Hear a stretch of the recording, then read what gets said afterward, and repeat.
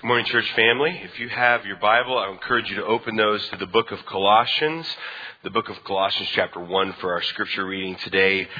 For the reading of the scripture today, we will read verses 9 through 20. And today for our scripture reading comes from Colossians chapter 1 verses 9 through 20. And I'm using the New American Standard Bible, 1995 edition, and I'll begin in verse 9. For this reason also, since the day we heard of it, we have not ceased to pray for you and to ask that you may be filled with the knowledge of His will and all spiritual wisdom and understanding, so that you will walk in a manner worthy of the Lord, to please Him in all respects, bearing fruit in every good work and increasing in the knowledge of God. Verse 11, strengthened with all power according to His glorious might for the attaining of our all steadfastness and patience, joyously giving thanks to the Father, who has qualified us to share in the inheritance of the saints in light. For He rescued us from the domain of darkness and transferred us to the kingdom of His beloved Son, in whom we have redemption, the forgiveness of sins. This is one of my favorite passages. I love this, man. It's great. Verse 15. He is the image of the invisible God, the firstborn of all creation. For by Him all things were created, both in the heavens and on earth, visible and invisible, whether on thrones or dominions or rulers or authorities. All things have been created through Him and for Him. He is before all things, and in Him all things hold together. He is also the head of the body, the church, and He is the beginning, the firstborn from the dead, so that He Himself will come to have first place in everything. Verse 19. For it was the Father's good pleasure for all the fullness to dwell in Him, and through Him to reconcile all things to Himself, having made peace through the blood of His cross. Through Him, I say, whether things on earth or things in heaven. Thus says the Lord. Amen. I just want to introduce to you the guest speaker today. Dustin Drake is speaking today. He currently serves here as an elder at Calvary Bible Church. To give you some background on him, Dustin Drake graduated from Tennessee Temple University with a bachelor's degree in Bible. He then graduated with a master's degree in theology from Legacy Christian University. He is father to 5 children, grandfather to 7. And I will just say he's been a great leader here. He's a mentor to so many, including myself. Dustin, and I mean this, is a man of tremendous wisdom, sound doctrine, and he really has a shepherd and pastor's heart. And if you do not know, I'm buttering him up because he is my father-in-law, and hopefully he'll say good stories about me today. It's always nerve-wracking when your father-in-law actually speaks in your church. It's really kind of terrifying. But Dustin is a tremendous asset to our church, and we are all privileged to hear what he has to say to us this morning. If you would welcome Dustin Drake to the stand with me. Thank you.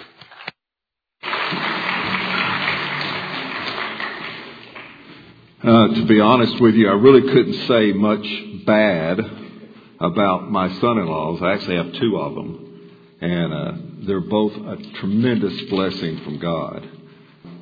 Okay. Well, this morning in prayer time, the elders pray every Sunday morning at 8:45, and I was just praying about this message this morning. I was thinking, wow, did I really pick this subject, dispensational theology?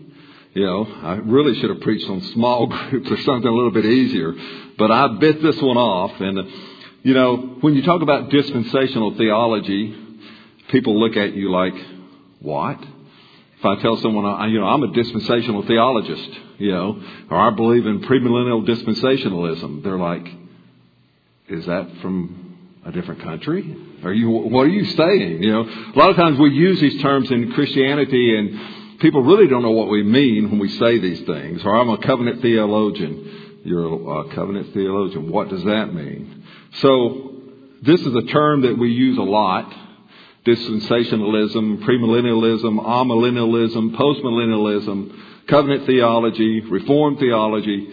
And a lot of times we know what we mean, but we assume other people know what we're talking about, and a lot of times they really don't. So many people do not understand these terms, and so I want to try to clarify them a little bit this morning to give a little clarity to the subject. And many people are taking the position today concerning end-time events and so forth, that it's just all too complicated and you really can't understand it. Or many people are taking the position today of the amillennialist. that there is going to be no millennial kingdom of Christ.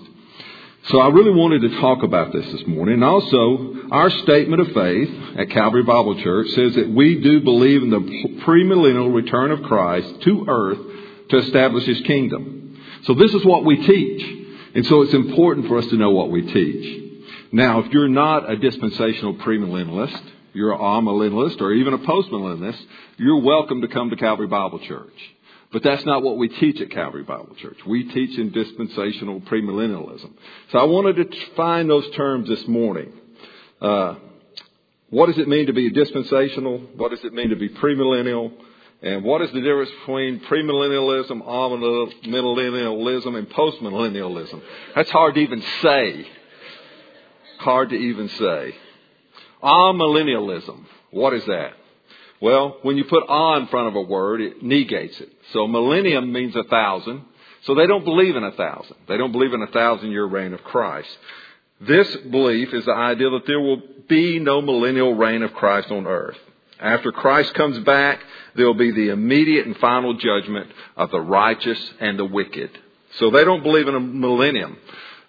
It's interesting when you put "on" in front of a word. Like the word "muse" means to think. "Amuse" means not to think. So if you're being amused, you're not thinking. Just to throw that out there. Your mind's gone in neutral. The postmillennial view, this view rests on the belief that the preaching of the gospel will be so successful that the world will be converted. The reign of Christ then lies mainly in our hearts. And when it's complete and universal, when the gospel is fully taken effect, then Christ will return. But there won't be a little reign of Christ on the earth. He's reigning in our hearts now. Now, this view used to be really popular, especially in the early 1900s. What killed that view were the First and Second World Wars, that things were going to get better and better, and Christ would eventually rule in all the hearts of people on the earth. And then there's the premillennial view. What does the premillennial view believe? Well, it's committed to the concept of an earthly reign of Christ on this earth for 1,000 years. We believe that He will reign on this earth in His resurrected, glorified form for 1,000 years. So that's the difference in those three views. And you say, well, why is that important? Well, because dispensational theology usually holds, almost always, the premillennial view of the kingdom. Most people today that hold the covenant theology view, which we'll talk about that, they are usually, almost always, amillennialist or postmillennialist. Now, there are a few that try to hold the covenant theology and then put the premillennial thing like a cherry on top, but it really doesn't work out really good with their theology. So what I want to talk to you about, and you're going to say, okay, well, some of you are saying, well, what's the difference between covenant theology and dispensational theology? Well, that's a good question. A really good question. And I'm glad you asked that question because I'm going to try to answer that question this morning. Dispensational theology. All right.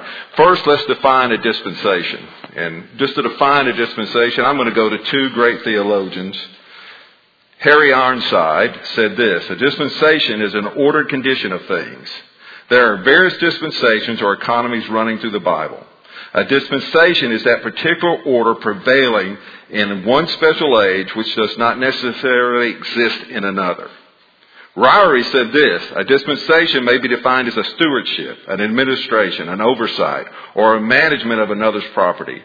A dispensation is basically an arrangement involved, rather in a way it's arranged than in a period of time. Does that clear it up? No, it's probably clear as mud. Basically, a dispensation, when we talk about dispensation, is a way in which God deals with mankind for a particular time. And that changes throughout the Scriptures. As we look at dispensationalism, the way God dealt with mankind changed over the ages.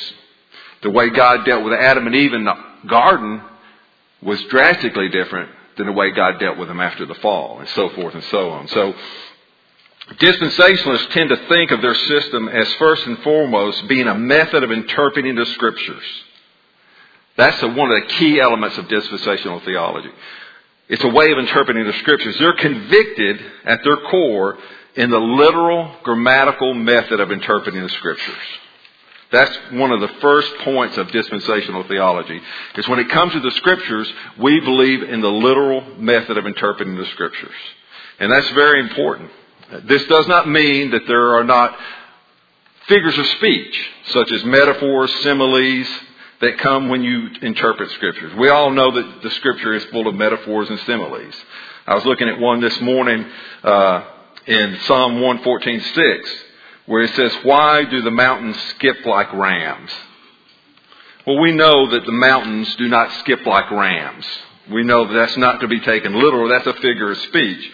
But at the heart of the Bible, when we interpret the Scriptures, if the first sense makes sense, then you seek no other sense. You don't try to read into the Scriptures and find some hidden meaning behind the Scriptures. Now, in the times past, that has been one of the ways that people have looked at Scriptures. They have read a passage of Scripture and it said this, but they had some other meaning totally derived from that, some spiritual or allegorical meaning out of the Scriptures. We don't approach the Scriptures like that. We let the Scriptures be the authority. Because what happens if you start allegorizing a passage of Scripture or a story in the Old Testament, then your mind becomes the interpreter of the Scriptures, not the words themselves. And that's very dangerous. I can make the Bible say almost anything I want it to say when I start doing that. So that's a very dangerous thing. Dispensationalism also finds that God's Word, the evidence of a series of dispensations or economies under which God has managed the world. They are successive stages in God's revelation of His purposes to us. Now, through the different dispensations, one thing is certain and one thing runs through all of them. The means of salvation has never changed. We find in every dispensation in the Bible that salvation has always been by grace through faith. From the fall of mankind in the Garden of Eden, it's always been by grace through faith. So even though we believe there are different ways in which God dealt with mankind, it's always been by grace through faith. And then a third thing that makes dispensational theology distinctive is we believe there's a clear distinction between Israel and the church. The Bible does not confuse the two. They are distinct and separate. And this all stems from the Bible and the Abrahamic covenant. I believe the greatest covenant, and someone would probably argue with me on this, the greatest covenant in the Bible is actually the Abrahamic covenant. Now some people are going to say, no. The new covenant has got to be the greatest covenant in all the Scriptures. But the new covenant actually flows out of the Abrahamic covenant. The Abrahamic covenant that God made with Abraham in Genesis chapter 12, 13 and 15. And in chapter 17 is said to be an eternal covenant. It's a covenant that God made with Abraham, that God sealed it Himself. It wasn't dependent upon Abraham or the Jewish people for its fulfillment. They didn't have to meet a set of circumstances in order for God to honor that covenant. God is going to honor the promises He made to Abraham, regardless of what Abraham did or what the Jewish people did. Because God sealed that covenant Himself. When God put Abraham to sleep and passed through the animals that they had divided, that Abraham had divided, it meant God was fulfilling that covenant. And only God could break it. And God said in Genesis chapter 17, verse 13, it was an eternal covenant. So out of the Abrahamic covenant flow three other covenants. The Palestinian covenant, which we find in Deuteronomy chapter 28 and verse 30, actually through the whole chapter, is that God promised the people of Israel and Abraham a specific land, a portion of land, which they actually never all took. And then there's the Davidic covenant, and that's in 2 Samuel chapter 7, verses 14 through 17. That's where God promised a king would reign on the throne of Israel forever. And then there's the new covenant, Jeremiah 31. I don't bet you guys didn't know that the new covenant is talked about in the Old Testament, but it is Jeremiah 31, verses 31 through 34. And that's where God says, I'm going to give you a new heart. He says, I'm going to take the law, and I'm going to put my law on your hearts. Instead of it being an outward compulsion, it's going to be an inward compassion. I'm going to change you from the inside out. So when we look at dispensationalism, we see it's based on this Abrahamic covenant and the covenants that flow out of it. And it's important to look at the fact that when God set up these dispensations, or the way in which He dealt with man, there's three things you want to see about that in a dispensation. First of all is a test. God establishes some kind of test of obedience. Number two, there's always a failure. And number three, there's a judgment. So let's look at the dispensations. I just want to go through them this morning. And this is the way I look at the dispensations. It's the way I was taught. And so there's other people that may disagree with this. But this is 7 dispensations that I think are in the Scriptures, which is the number of perfection. The first dispensation of the way in which God dealt with mankind was in the Garden of Eden. And that was a dispensation of innocency or freedom. That's Genesis 1, verse 28 through chapter 3, verse 6. God created Adam. He's the key person in this story. And God created Adam with positive holiness for face-to-face meeting with God. God came down in the cool of the day, and He met with Adam, and He met with Eve, and He walked and talked with them face to face. And that's the way God originally intended things to be. It was a stewardship that God gave to Adam and Eve to rule over the earth. His responsibilities were keeping the garden, and one thing that He was not supposed to do, which was eat the forbidden fruit. Of course He did. Adam and Eve failed. And God pronounced judgment on them and threw them out of the garden. That ended the dispensation of innocency or freedom, because mankind was now a fallen sinner. But God then instituted this dispensation of conscience or self-determination. Genesis chapter 4, verse 1 through 8:14. The title from this comes from Romans chapter 2, verse 15. You can look that verse up if you want to look at it. But man was responsible for the promptings of his conscience. Man was to bring a blood offering when he sinned against God. Genesis chapter 3, verse 21 and 4, verse 4. So basically God instituted when He slew the animal in the Garden of Eden and clothed Adam and Eve's nakedness. He set up before them, now when you sin, you need to offer a sacrifice for your sinfulness. It's up to you to know what is right and wrong. It's up to you to let your conscience be your guide. Like Jiminy Cricket used to say in Disney, let your conscience be your guide. Now that sounds good, because a lot of people will say you just need to follow your conscience. But the problem with your conscience is it works on the basis of the information you've been taught. So if you've been taught the wrong things or not been taught anything about morality, then your conscience is going to make bad decisions because you have a sinful nature. You can also violate your conscience to the point your conscience doesn't work anymore. It's called searing your conscience. And under this dispensation, man basically failed. In fact, there's only 3 people cited as examples of faith: Abel, Enoch, and Noah during this period of time. And under the let your conscience be your guide principle, earth became so corrupt and so wicked that by Genesis chapter 6, God says the imaginations and thoughts of every person was only on evil continually. Their conscience had become totally corrupt and wicked. Now there's a lot of things that went into that I don't have time to talk about today. That's a whole other message as why that happened. It wasn't just man himself, but it was also demonic influence interceding in that time.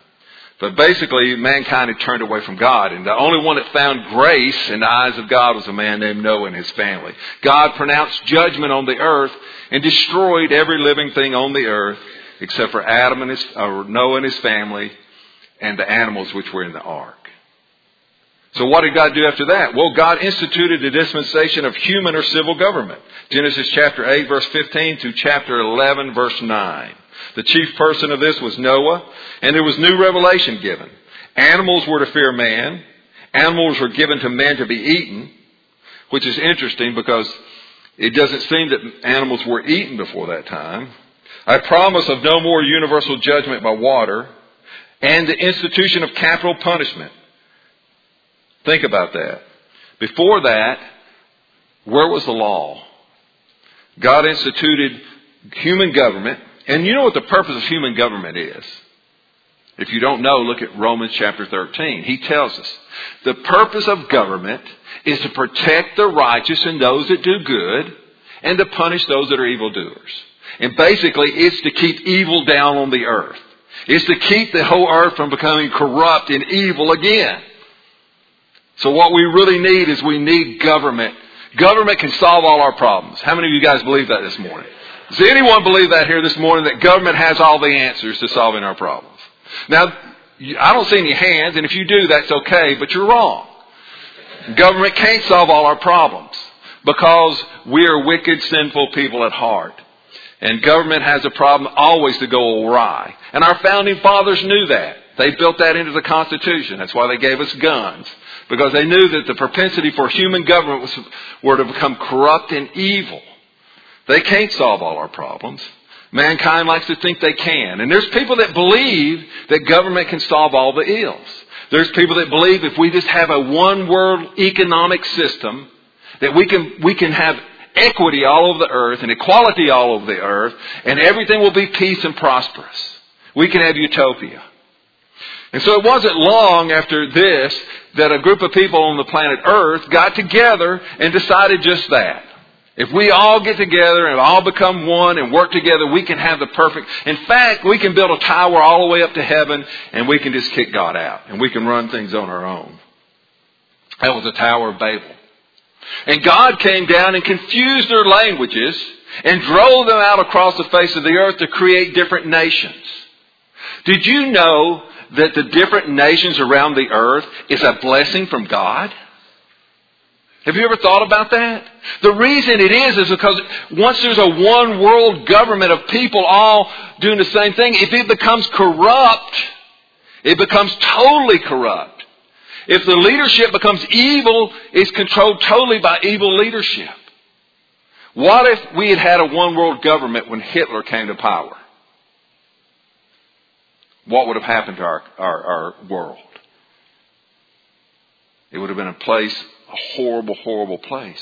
But God had different nations. And God had a nation across the ocean called America. And God raised them up and used them to put down that evil in Germany that had risen around the world, that evil that was trying to have a totalitarian government. So God, by creating the different nations, has kept the world a safer place. Incidentally, people a lot of times ask me, why are there so many Christian denominations? Why is this? I just don't understand why we can't all just get together and be one. It's the same principle. Christian denominations tend to turn away from God over time and become apostate. If you don't believe me, go and look at some of the mainline denominations today. They don't believe the Bible's the Word of God. They violate the Word of God. They do all kinds. I don't even know if they even read the Word of God anymore.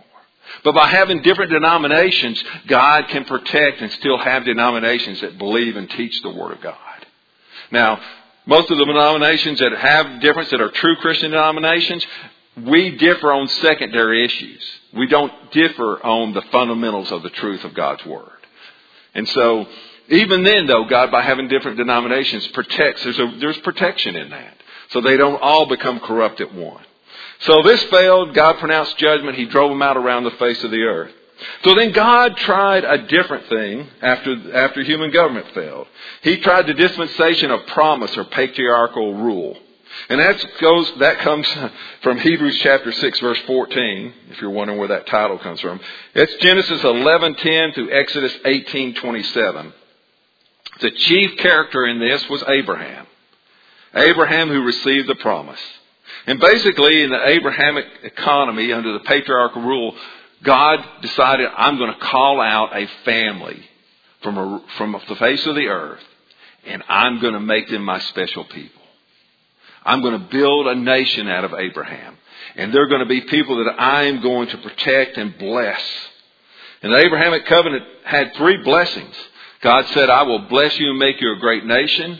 I will give you a great name. I will bless those that bless you and curse those that curse you. And through you, all the families of the earth will be blessed. That was a promise of the Messiah. Of course, God called him to a land, and Abraham didn't stay in the land often. He kept going down to Egypt, which represents the world. And eventually he ended up in Egyptian slavery, and the people of Israel ended up in slavery. So this period ended with the people of God the nation of Israel being held in Egyptian slavery. So the next one is the dispensation of the Mosaic Law. Chief character in this is Moses. The duration is from the Sinai to the cross. Colossians chapter 2 verse 14 tells us that's when it's ended. The law was given to the nation of Israel. The law consisted of 613, although some would debate and say there's 619 commandments covering every phase of life. The people were responsible to do all the law.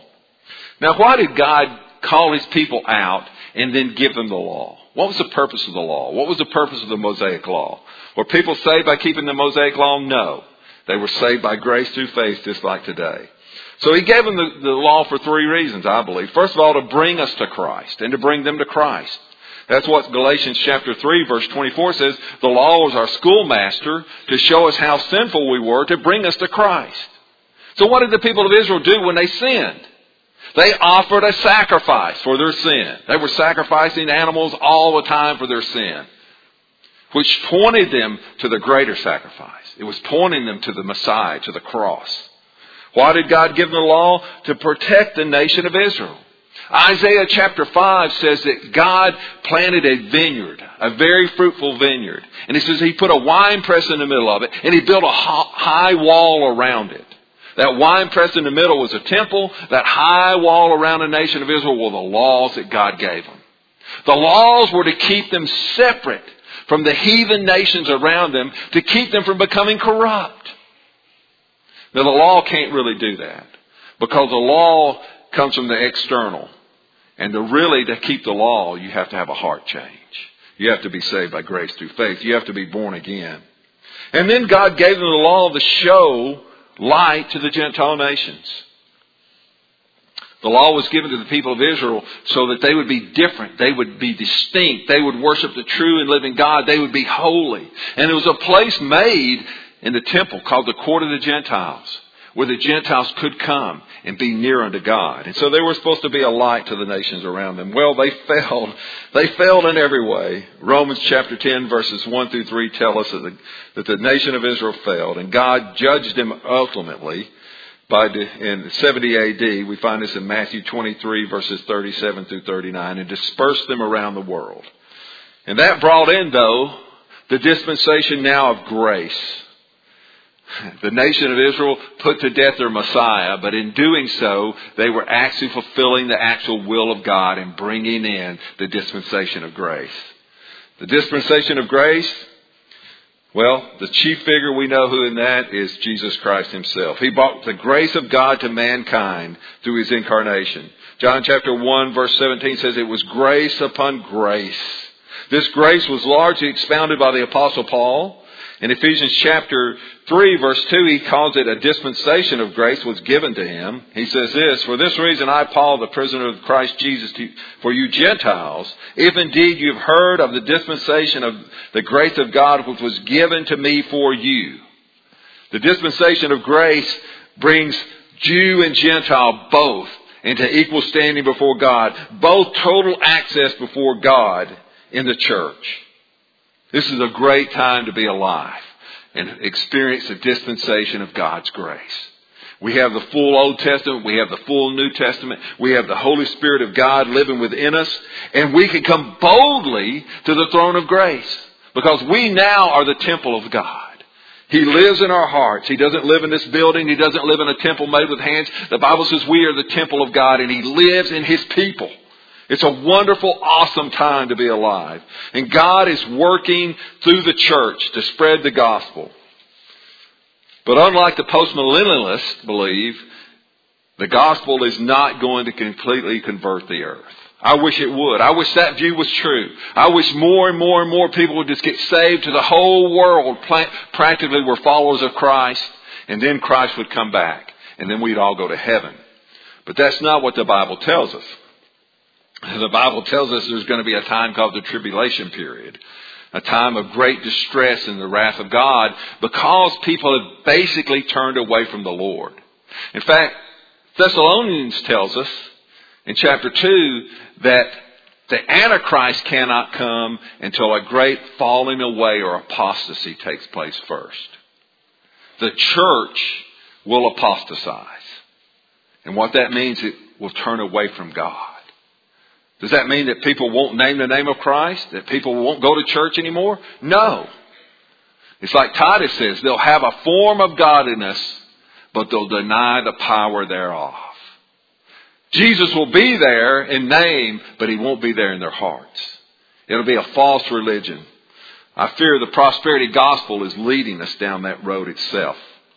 And so this time of the tribulation period will be a time where God pours out his wrath upon unbelieving people because they've rejected him. They've turned away from Christ, turned to false Christ and other things.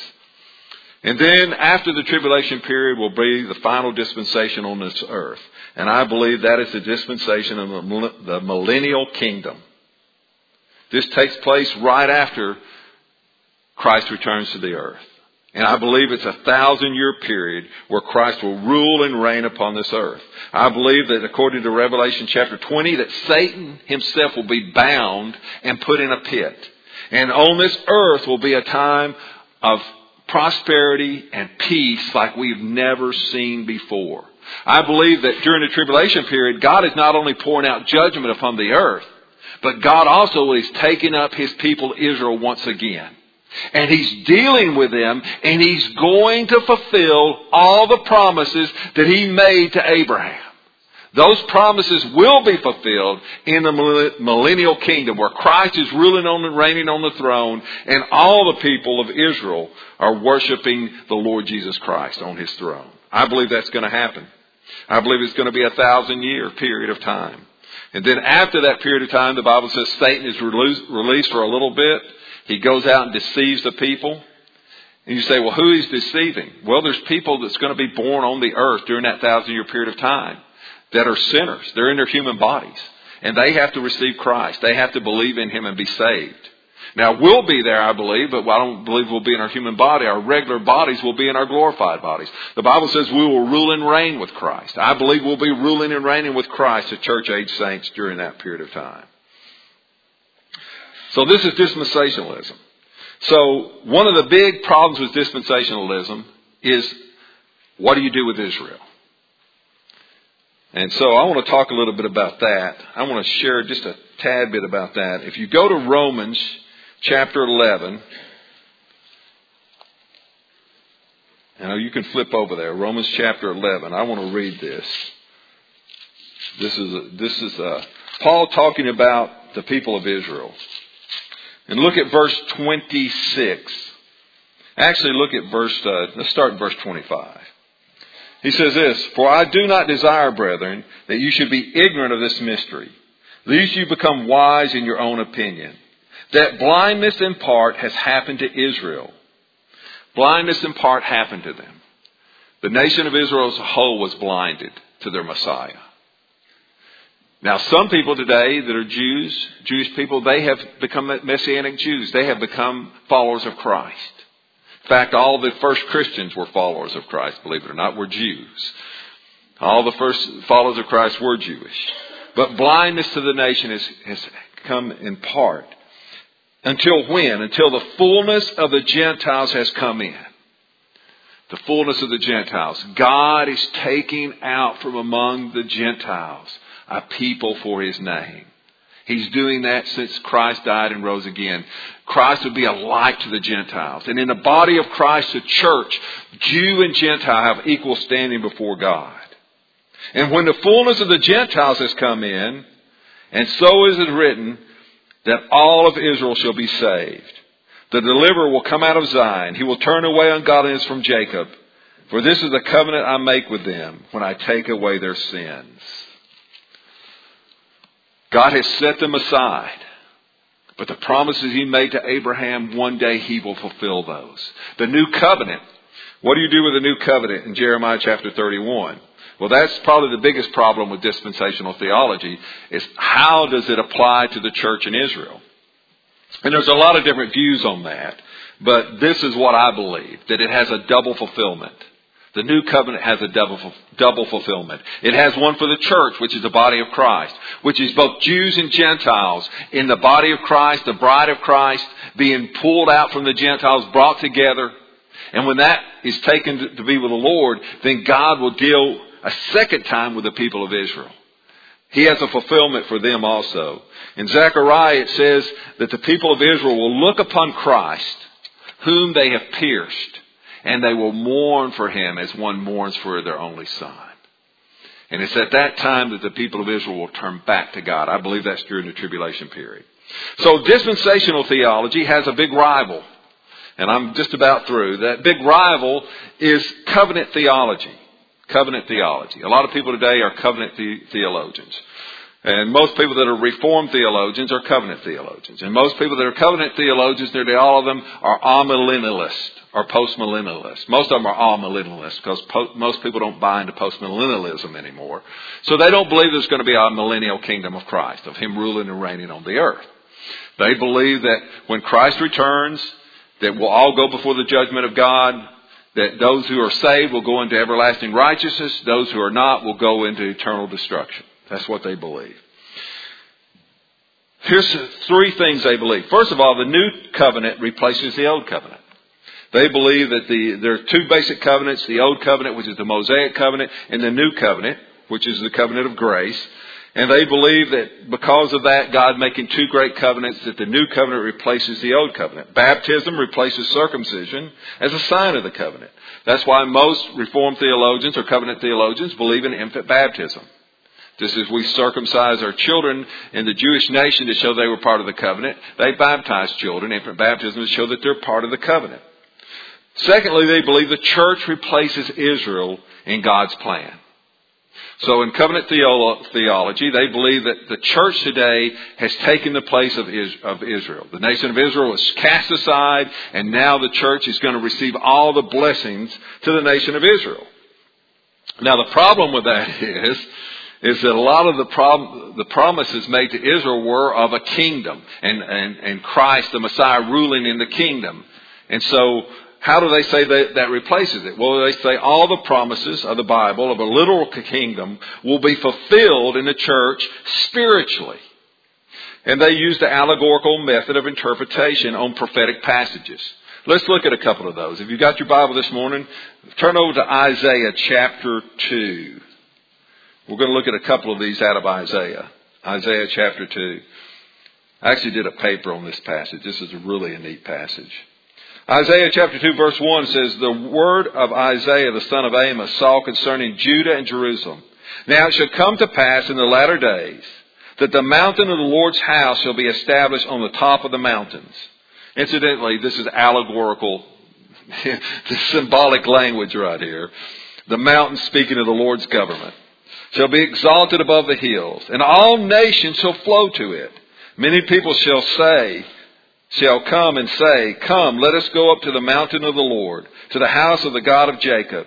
He will teach us his ways, and we will walk in his paths. For out of Zion shall go forth the law, and the word from the Lord from Jerusalem. He shall judge between the nations, and rebuke many people. They shall beat their swords into plowshares, and their spears into pruning hooks. Nor shall they lift up the sword against nation, neither shall they learn war anymore.'" Now, I believe that's literally going to happen. I believe in the kingdom, the millennial kingdom, that will literally happen. That all nations will be under the rule and reign of Christ. He'll be ruling and reigning from Jerusalem. The church age saints will be ruling with him. And there will be peace and prosperity upon this earth for 1,000 years. Satan will be bound and he can't deceive anybody.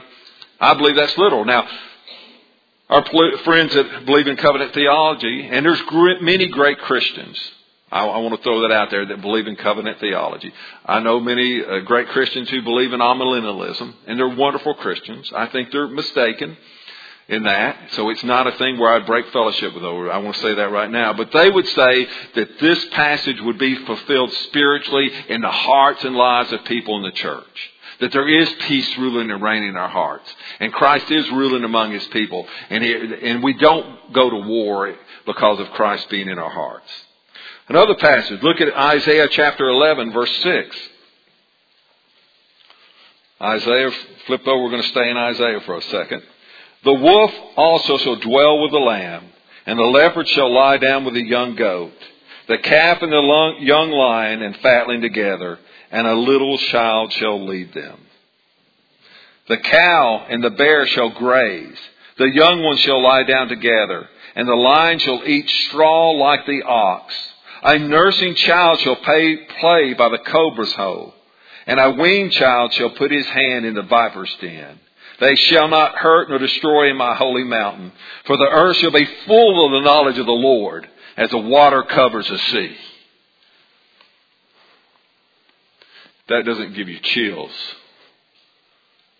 In other words, it's going to be like it was in the Garden of Eden. Things will revert back the way they were during the millennial kingdom. What a day that will be. What a joyous, glorious day that will be. Isaiah chapter 65, verse 25. One more. It says, the wolf and the lamb shall feed together. The lion shall eat straw like an ox. The dust shall be the serpent's food. They shall not hurt nor destroy in all my holy mountain, says the Lord.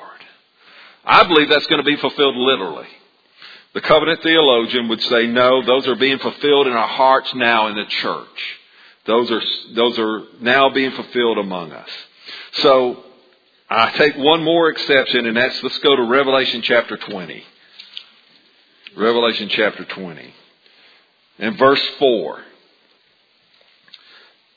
All the way over to Revelation, the last book in the Bible. And I saw thrones, and they sat on them, and judgment was committed to them. And I saw the souls of those who had been beheaded for the witness of Jesus and for the word of God, who had not worshipped the beast or his image, and had not received his mark in their foreheads or on their hands. And they lived and reigned with Christ for 1,000 years. But the rest of the dead did not live again until the 1,000 years were finished. This is the first resurrection.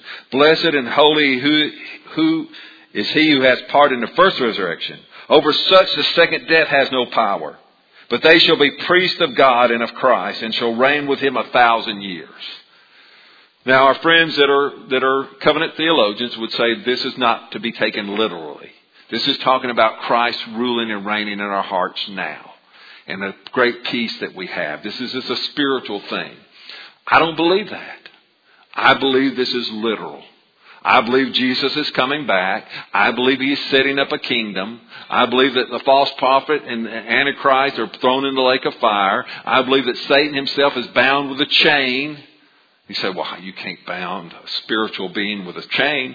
You bind him with a spiritual chain. God doesn't have a problem with that. And puts him in a pit for 1,000 years, and he shall not deceive the nations. I believe this is to be taken literally. That's dispensational theology.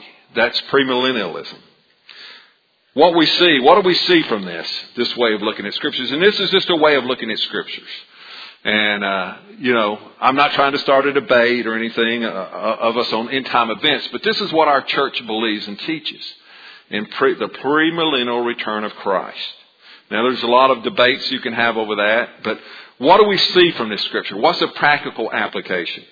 The first thing we see from looking at the Scriptures is that man is undone apart from God. Man on his own cannot be his own God. We can never be God, no matter what we try to do. If we're given total innocency and freedom, we will choose to sin against God. That's the nature of free will. If you try to let your conscience be your guide, it won't work. Human government will fail. If God even calls out a people for himself and blesses them and tries to lead them, they're going to keep going back to Egypt eventually. The Mosaic law, it can't change our hearts. And even now in the dispensation of grace, with the grace of God so available, with the truth of God's Word available to almost everyone, with the Holy Spirit working in our midst now, people eventually will reject the truth because they want to be their own God and they want to follow in sin. And even when Christ is ruling and reigning on the throne of Jerusalem, when we have perfect government, perfect peace, perfect everything, the people that are born into the millennial kingdom in the flesh, they will be born with fallen natures, and they'll have to repent and believe in their hearts. But you know what happens? When Satan is released from the pit, he comes out and says, hey, this Christ, this religious fanatic, and all these religious fanatics that follow him, let's go overthrow them, and then you can do whatever you want to do. You can be your own God. You don't have to listen to him anymore. And it says that the nations will go up against Christ and against his people. And Christ will call down fire from heaven and they'll all be destroyed. The millennial kingdom will end with the failure of man once again. The Bible tells us, and that's the theme that runs throughout the Bible, is man trying to exalt himself. I saw this in the book of Genesis when I started studying the book of Genesis, that men were always trying to exalt themselves and make of themselves a great name. We see it before the flood. We see it after the flood at the Tower of Babel.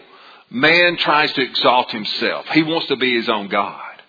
But what we find in the Scriptures over and over again is God taking people who will be obedient to Him and trust Him and believe in Him. And He makes of them a great name.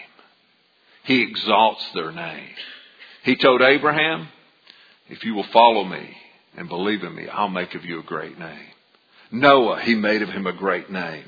It is only with a relationship with God and dependence and obedience to Him that we can be blessed in this life and throughout all eternity. God's number is always out of 7, of perfection.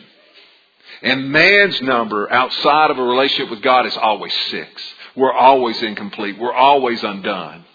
So I would challenge you today, if you've been trying to live your life for yourself, you've been trying to control things, you've been trying to be your own God, the captain of your ship, that you would yield your heart and life to Jesus Christ. Because it's only through Him that we will be exalted. It's only through Him and in Him that we can be blessed in this life. And not only in this life, but in the life to come. Let's pray this morning. Father, I want to thank you for this time I've been able to share your word. I hope that I've made this clear. And I hope I've not disparaged anyone that doesn't believe in dispensational theology. Lord, there are some wonderful believers and followers of Christ that believe in covenant theology, that believe a different way. And Father, one day we'll find out for sure who is exactly right on these things. And that'll be a glorious day because we'll all be together and then we'll all believe the same exact thing. But until that day, Father, help us to study your word, to get into your word, to know that you gave it to us so we could know what's going to happen. We could have an idea that Christ is coming back. He is going to set up His kingdom and He is going to rule and reign. And it is going to be a glorious time. That you have not cast off your people of Israel forever. And the promises you made to them, you will one day fulfill. And Lord God, the promises you made to us through Christ of eternal life. The moment we believe, the Bible says we have eternal life. I pray for anyone today that doesn't know Christ, that they would yield their heart to Him in faith. Pray these things in Christ's name. Amen.